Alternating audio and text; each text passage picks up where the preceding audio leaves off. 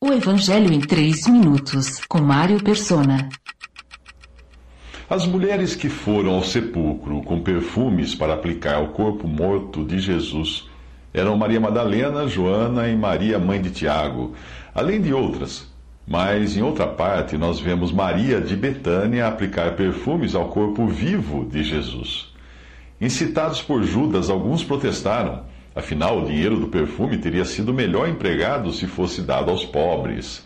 Na ocasião, Jesus repreendeu os discípulos, dizendo: Deixem-na em paz. Por que a estão perturbando? Ela praticou uma boa ação para comigo.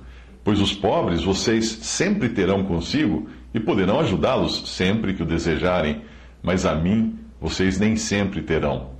Ela fez o que pôde, derramou o perfume em meu corpo antecipadamente, preparando-o para o sepultamento. Eu lhes asseguro que onde quer que o Evangelho for anunciado, em todo o mundo, também o que ela fez será contado em sua memória. Marcos 14, de 6 a 9. Aquela mulher era a única com discernimento espiritual suficiente para crer nas palavras de Jesus, que disse: é necessário que o Filho do Homem seja entregue nas mãos de homens pecadores, seja crucificado e ressuscite no terceiro dia. Isso está em Lucas 24, de 6 a 7.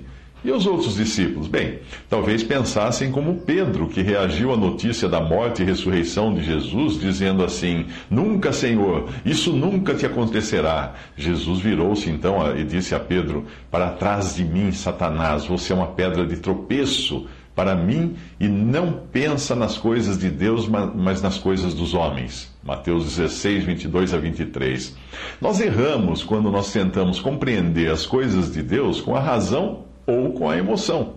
Quando as nossas conclusões não são sopradas pelo diabo, como aconteceu com Pedro, elas brotam de sensações e desejos carnais que nada têm a ver com as coisas espirituais. Afinal, seria perfeitamente natural alguém reagir como Pedro, diante de um que dizia que seria morto para depois ressuscitar.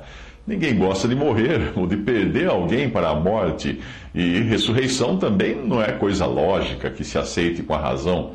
Por isso, para o incrédulo que anda segundo a presente ordem deste mundo e o príncipe do poder do ar, o Espírito que agora atua nos que vivem na desobediência, satisfazendo as vontades da carne, seguindo os seus desejos, seus pensamentos, para esses a palavra da cruz é loucura. Mas para nós, que somos salvos, é o poder de Deus, porque está escrito: destruirei a sabedoria dos sábios e aniquilarei a inteligência dos inteligentes. Todas essas passagens você encontra em Efésios 2, de 2 a 3, e 1 Coríntios 1, de 18 a 19. Visite 3minutos.net. Dúvidas? Visite respondi.com.br. Adquira os livros ou baixe o e-book. Também para Android e iPhone.